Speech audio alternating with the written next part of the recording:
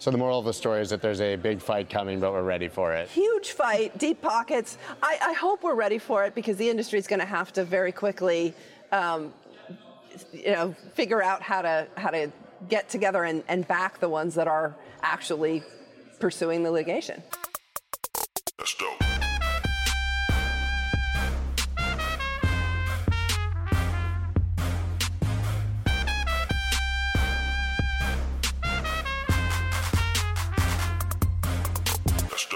This episode is sponsored by Vald and Vori. Please stay tuned for more information on both of these amazing companies later in the episode. There's a big fight coming between regulators and the crypto industry, and I believe that the crypto industry in the United States is ready. Nobody knows better about that than the CEO of Custodia Bank, Caitlin Long, who has been on the forefront of the fight to bring banks into the crypto space. Now, we had a conversation here that was very enlightening. A lot of things I didn't know that were coming. We talked about the SEC and the CFTC, but it's the bank regulators that may be the largest threat to the crypto industry in the United States. She'll tell you why right now. This conference is out of control. Yeah. Right? Even versus last year. Yeah. Last year. Yeah. Out of control in the best of possible ways. Yeah. But you just said, not like Bitcoin of 3 years ago. No, it's not.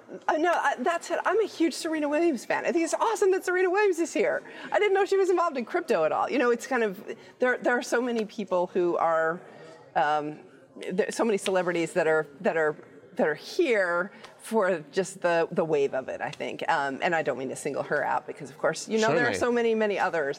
And there are, I don't know, 30,000 people here for this. Yeah. I remember the early Bitcoin days where instead of actually, I just put out a tweet about the QR codes, because there's so many QR codes around here, which, by the way, everyone be careful not to scan a malicious. If this is a hacker's paradise, to just set up a random QR code, free crypto here. On the back of your shirt.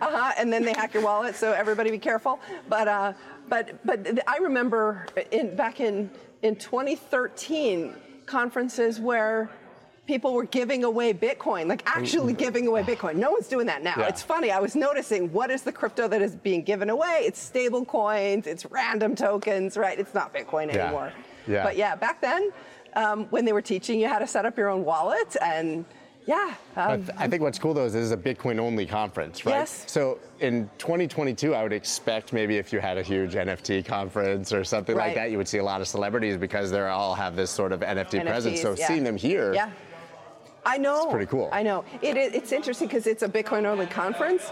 At the same time, a lot of people are talking about things other than Bitcoin. Just not on stage. Not on stage. That's correct. They're not out. So listen, last time we talked, you were Avanti, right? Now you're CEO of Custodia Bank, obviously. Rebranded. Can you just catch us up on what's been happening the last few months with obviously launching the business? Yeah. We'll get into regulation after. Let's just talk about the business Well, first. we're getting ready to launch in Q2, so we are in Q2. It's coming up in pretty quickly, and we're walking before we run. We're the proverbial tortoise versus the hare. We're the slow ones that are building the infrastructure for the next 4-year cycle in Bitcoin, the next bull market, and it's literally because the U.S. dollar piece is so critical, and there is a lot of. I think there's a big fight coming between the Bitcoin industry specifically and the regulators over the US dollar access. It's starting behind the scenes. We've been in direct conversations with Fed governors who said it's coming, and so I believe them. I take them at their word. There's a crackdown coming. And by the way, if you've been around Bitcoin for a while, as you have been, every 4-year cycle, there's a banking crackdown at the end of it. Yeah, so this should not shock anybody. That's true. So can you talk more about what that's? I know you can't predict what it's going to look like and do whatever, but what do you, when you say that there's this battle coming, are we talking about the way stable coins are structured, or specifically the way that exchanges and such are able to allow customers to move U.S. dollars in and out? Yeah, it's all of the above. And what you're also seeing is that some of the banks are getting involved in lending against Bitcoin, secured Bitcoin lending, and offering trading accounts. You're now seeing community banks offering trading accounts. And I look at that as a hardcore Bitcoiner and say, oh no. they're not even offering that with securities and commodities, and now they're offering it with Bitcoin. That's an invitation to the regulators to come in, and to the bank regulators to come in and say, no, you can't do that. We're not even talking about Gensler here. Yeah, we're not talking about Gensler. We're talking about bank regulators. We're talking about FDIC, OCC, Fed. Exactly. Yeah. So, but do you think that they're offering these services with a total YOLO mentality, and we'll see what happens, or do they think they're compliant? Well, it depends, because if you listen to the bank regulators' speeches, and I take them at their word because they have the power to do a lot of things without needing specific congressional authorization, they've been warning about this since November, that this whole bank as a service for fintechs, rent a charter for fintechs. So not just crypto. Not just crypto, but that's a great point. It's definitely aimed at crypto, but it is broader than crypto. There is a huge fight amongst the bank regulatory community that wants to bring all of fintech into the bank regulatory realm, make the fintechs go get bank charters, instead of doing what everybody does now, which is funnel through one or two banks, which is really how the crypto industry functions. If we lose one or two of those banks, we lose our US dollar access as an industry. And that's the problem that I've been working to solve. And you don't see it happening right now, but here's the other thing. It won't be on a billboard somewhere. Just like it was in the previous situations, it's quiet. Under the Bank Secrecy Act, the regulators will not tell the banks why they're cracking down, and then the bank, when they close your account, can't tell you why they're closing your account. So you have to just surmise it. You have to put puzzle pieces together as opposed to actually hearing, hey, we're closing your account because you sent money to a crypto exchange. And this wouldn't be the first country that we've seen that happen, and obviously people have had bank accounts closed all the time. Yeah. But now you're talking, I think we've seen it with institutions or companies that have had to find a way to comply. But now you're talking about my bank account, or just your average person who's been banking with someone with a Morgan in the end or beginning of their name or something, and all of a sudden loses their ability to bank. Exactly, and it's not just the businesses; it's individuals. Pretty much everybody in crypto that I know has been through that at some point during our time. Does that mean that we all become unbanked too? Well, who knows? This is crazy. This is why I think there's a real fight. This is why we've got to support senators like Senator Lummis, who I had missed her American Banker op-ed and tweeted about it this morning. She said the Federal Reserve is not adhering to the law or something of some sort. And I saw a couple of crypto people picked it up and embellished it a little bit. We love to embellish. But absolutely. But she's absolutely right. That's exactly what our experience is. That they're just ignoring the statutes that apply to them. And so if the statute's controlled, then all of us would have our banking access. But I mean, we've seen her. Don't seem to think they do. We've seen her, Toomey. Obviously, we now have a cohort. Yep, we do. Right, of senators and Congress people, and it's ever growing. It is. But is it big enough? No, if this fight comes now, are we even close? No, we're not. We're not. And I think the Biden administration, just like the Trump administration before it, had people who were adamantly anti-crypto and adamantly pro-crypto. And so it doesn't really cut across political lines. I mean, we're definitely seeing some it seems more Republican, but there are definitely more progressives and liberals that, I would love to. So there's a woman that I met, Morgan Harper, running for Senate in Ohio as a progressive. And she would love to debate Elizabeth Warren about the progressive view on crypto and why Elizabeth Warren should be pro-crypto. And it would be awesome. I think you ought to host that debate. I think you ought to get it. Oh my gosh, I would love to host that debate. I don't think Elizabeth's letting me anywhere near her if she does a little backtracking on my history of talking about her. And I actually find her to be a intelligent, yes, of course she is, accomplished human being who's just missing badly on this. But it makes me wonder if it's intentional. Does she think this is what her voters want to hear because it's not? Is it because that's just she doesn't get it and she's old guard and it's a threat? Or does she really believe everything that she's saying? Yeah. You can't. I don't know how you can look at an asset class that helps the individual and be liberal. Right. And believe that that's a bad thing to help raise people out of poverty, give people who don't have banking access and such. I just don't get it. Yeah. She, I think, is a believer in government as a regulatory authority and that everyone should be surveilled, as in for tax collection reasons, as opposed to that any of us have a financial privacy interest in our financial transactions.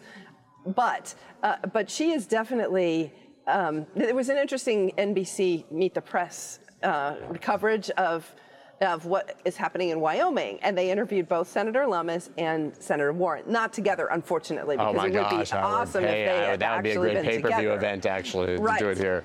But I did hear Senator Warren say something that I agree with. She said it's all a confidence game. It is. And actually, that NBC Meet the Press story did a great job of laying out subjective value theory without actually calling it that. What gives money value? They actually dug into the entire question. What's the intrinsic value of a piece of paper with a picture of a dead president in green ink on it? It's the word of your government and their military, someone could argue. And they went into that, right? But what does it mean to say full faith and credit of the U.S. government?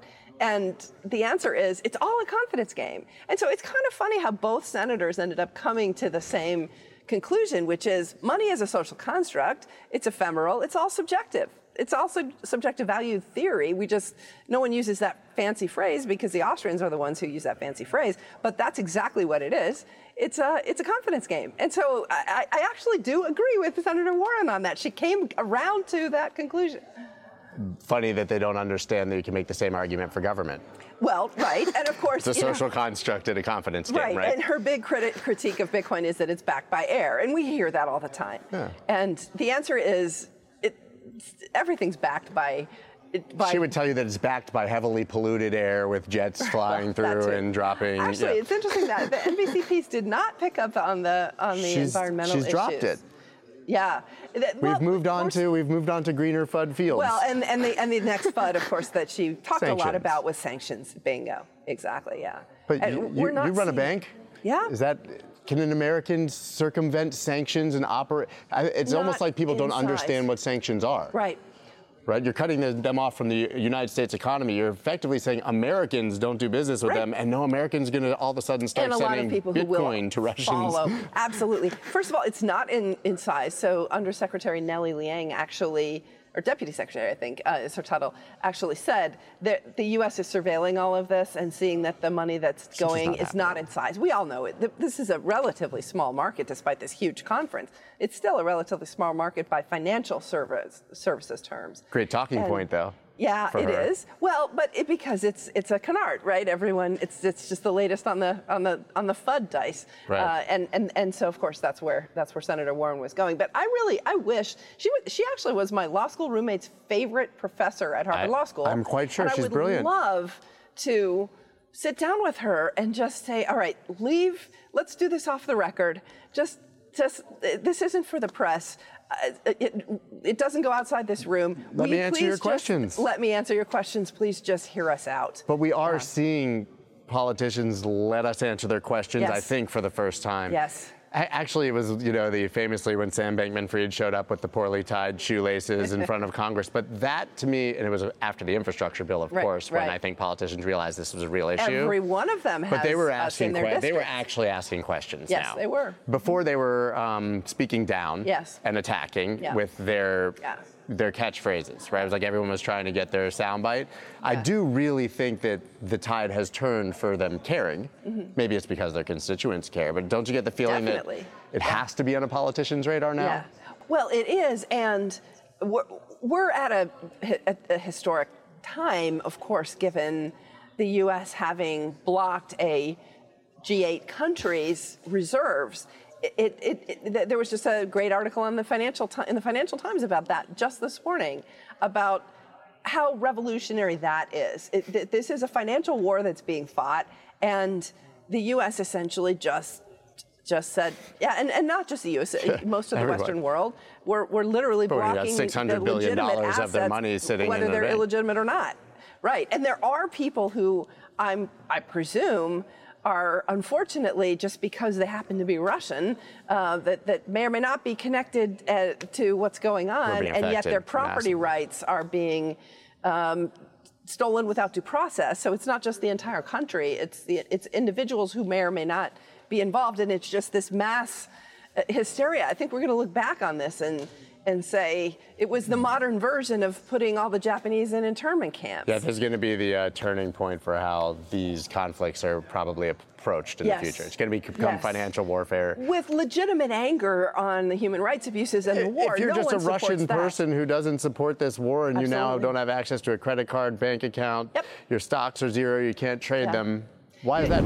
Guys, I have a serious question for you. How much interest are you earning in your bank account? Is it 0.00001% or something similar? We all know by now that there's a better way in crypto, but you want to be using the best platform possible, and that is Vauld. I have been using it myself now for quite a while, earning the highest interest rates in the industry.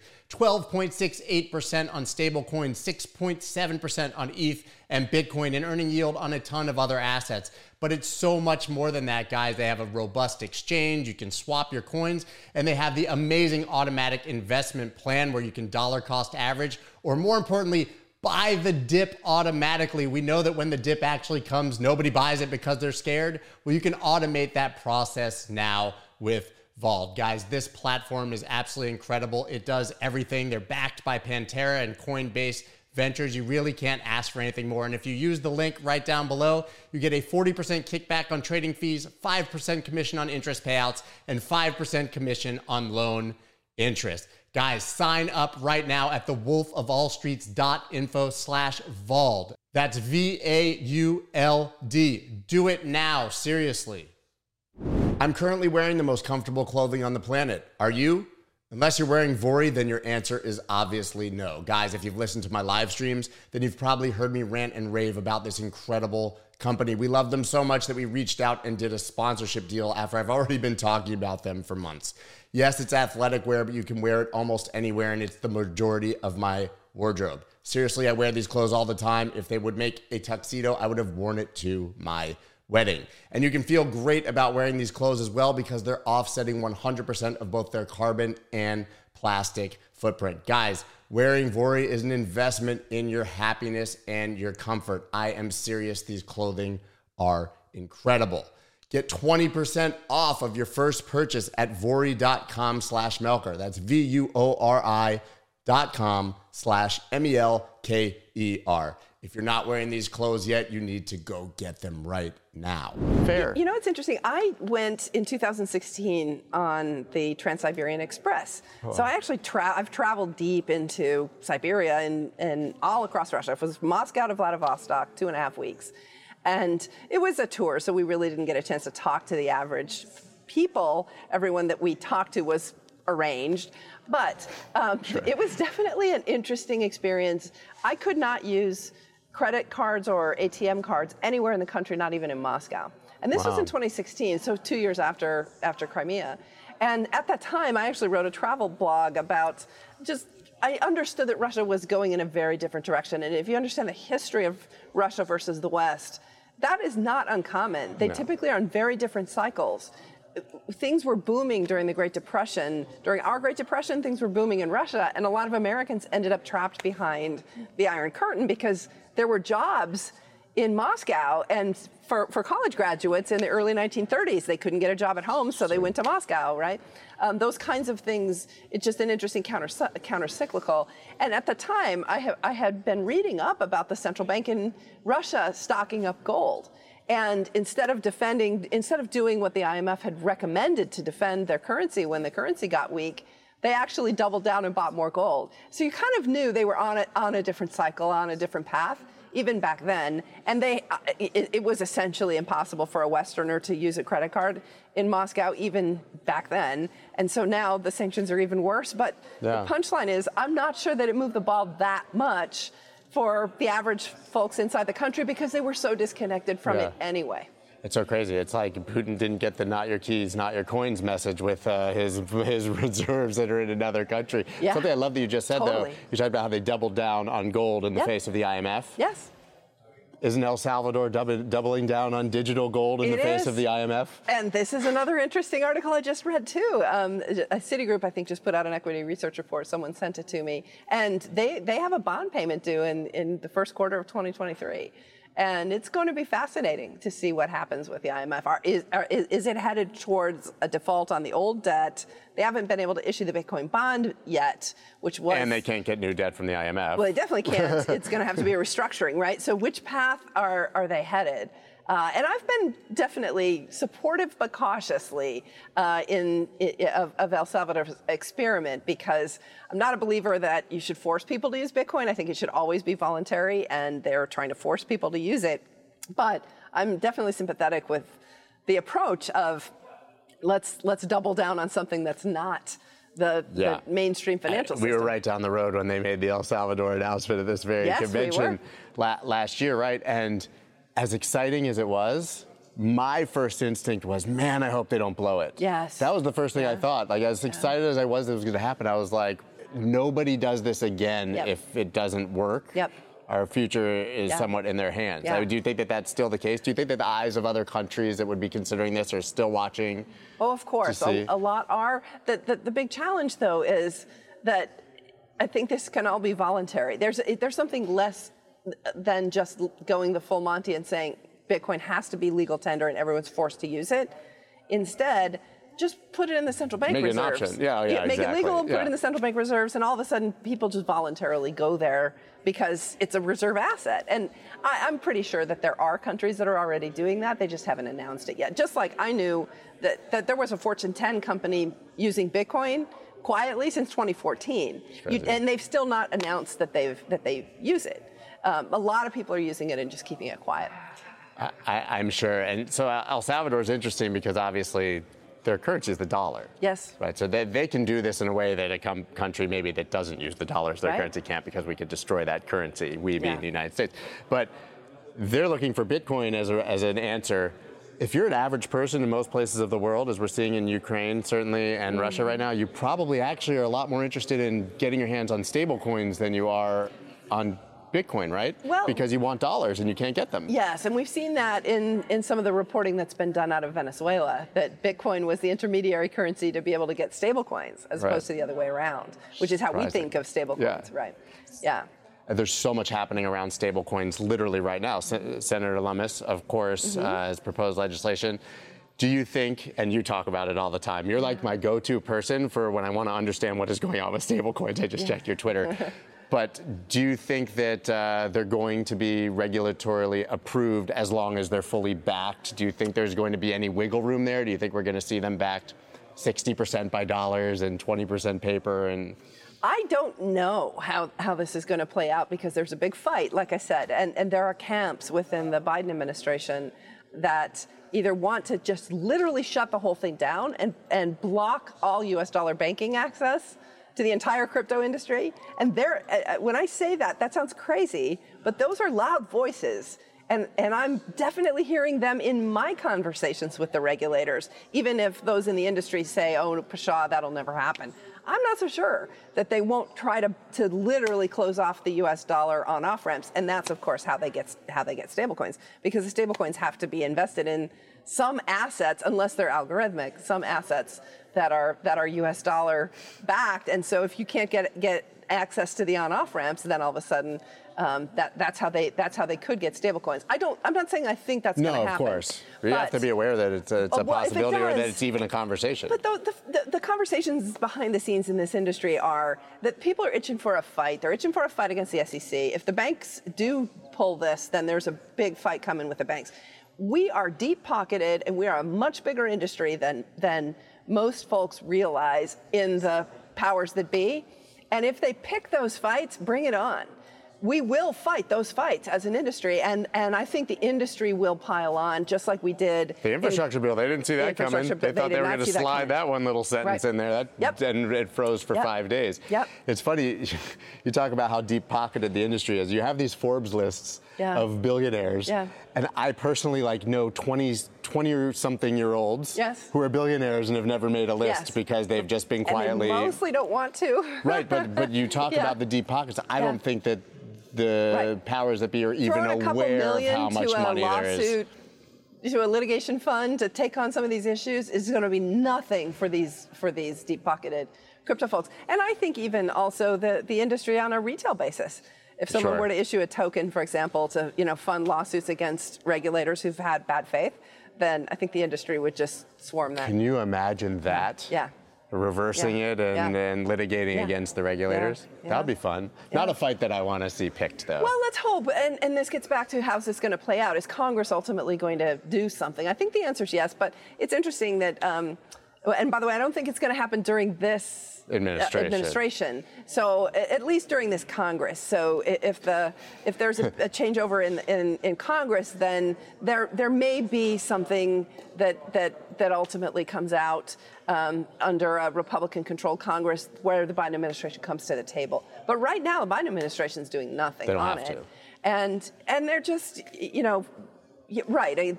They're leaving the SEC to regulate by enforcement, the bank regulators to try to regulate by shutting off individual companies and retail individuals' access to bank accounts quietly, one by one, so you never really know that it's happening. That's what's happening right now, period, full stop. They are doing that. But beyond that, we'll see. I think there is something that is probably going to come out, I would guess, in a year or two from Congress, and that will answer the stablecoin question. A year or two. Right, I know we look at it now, and the crypto community thinks everything's going to happen this week or this month. Absolutely. Right. A year or two gives us some time, actually. And you said, you're launching in Q2. Yeah. You're aware of these risks, obviously. Absolutely, This worst case scenario, what would it mean for you? Well, the industry will hopefully win. Ride to our help if we need it. Right now, we don't. But yeah, look, we're on the forefront of that fight. Those who are attorneys know that we have standing to be one of the litigants. One of the things that's really important about taking on regulators, and I've talked about this with kind of lamenting that Coinbase didn't take on the IRS because they had their shot, right? You have to actually have one plaintiff that is actually being harmed. They have to have what's called standing. They have to have a true case or controversy to be able to get into court.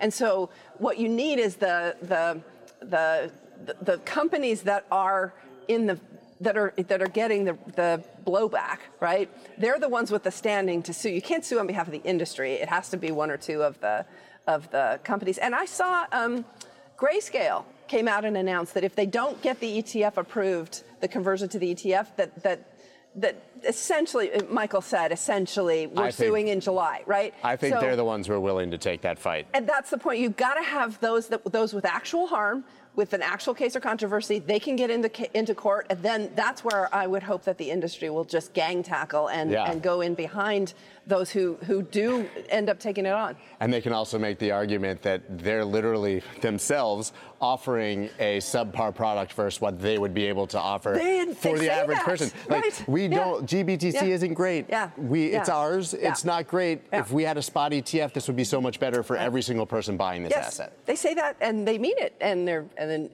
right. I'm not a huge fan of ETFs, as you know, because I don't like the mechanics that allow the issuer to go naked short. I'd rather have a proof of reserves type structure than ETF. So I've always said the ETF is a double-edged sword. But when the SEC is just arbitrarily blocking it like that, and then the SEC just last week came out and announced unbelievably onerous rules on crypto custody that apply to crypto custody, but not to custody of securities and commodities. Did you see this? I think a lot of people in the industry didn't see it. Everything's going under the radar right now because there's too much happening. Well, right, but it's the insidious stuff. So I was just having this very conversation with someone this morning that, if they come at us, the industry will do what we did in the infrastructure bill again. That was a full frontal attack. They're not doing the full frontal attacks. They're flanking us, right? And it's quiet. And so how do you get the industry riled up in the face of those kinds of more subtle attacks? But what I'm referring to with the SEC announcement is that the SEC is now requiring crypto custodians to account for the liabilities, the custody liabilities on their balance sheet. What does that mean? Why is that a big deal? Because if it comes on balance sheet, then the financial institution's regulatory capital requirements apply. All the custody assets it's a custody as a service, it's off balance sheet. You think that you are not transferring the legal title to your asset to your custodian. Technically you are. for securities. But the way it works is, the State Streets of the world, I looked it up. State Street has $43 trillion of assets under custody and $300 billion of assets on their balance sheet. So if the SEC said, you got to put all 43 trillion on your balance sheet, so you go from 300 billion to 43 trillion, the capital requirement that State Street would have to raise, they'd have to probably raise $2 or $3 trillion, right? And this is what the SEC just did to crypto. This is a huge deal. Again, somebody I think will end up taking that on probably in litigation. So the moral of the story is that there's a big fight coming, but we're ready for it. Huge fight, deep pockets. I hope we're ready for it because the industry is going to have to very quickly, figure out how to get together and back the ones that are actually pursuing the litigation. Well, it's so much better to get perspectives for someone who's actually having these conversations and not the media and the pundits and everyone who's telling us what's actually happening. Yeah. So thank you so much for that. And where can everybody follow you and what you're doing after this conversation? On Twitter, Caitlin Long _ and at custodiabank.com. We are opening in Q2 for our first, again, like I said, we're going to walk slow, but we will take our first customers, knock on wood, in a couple months. And then after we work out the kinks, then we'll open it up for a more broader group of, once we get past that initial group that help us work out all the bugs. But in the world of banking, you're either open or you're not. There's no concept of an alpha or beta launch. So we'll take our first deposit, and my company's going to be the first one that will will be the guinea pig and make sure that it all works before we open it up for the company. I'm pretty confident to say that you're going to have a long line at the door. We do have a long line. And everybody is pulling for you. Yeah, I appreciate that. Well, I look at us as a utility for the industry. We're trying to solve a problem, which is the lack of U.S. dollar banking services. We really only have 2 banks servicing the industry right now. And if they get the pressure from the regulators, we need others like us who are going to step up and support them, but also take it on. We're cheering for you. Thank you so much. Appreciate it. Good to see you again. You too. Thank you. And in person. In person, finally. Exactly.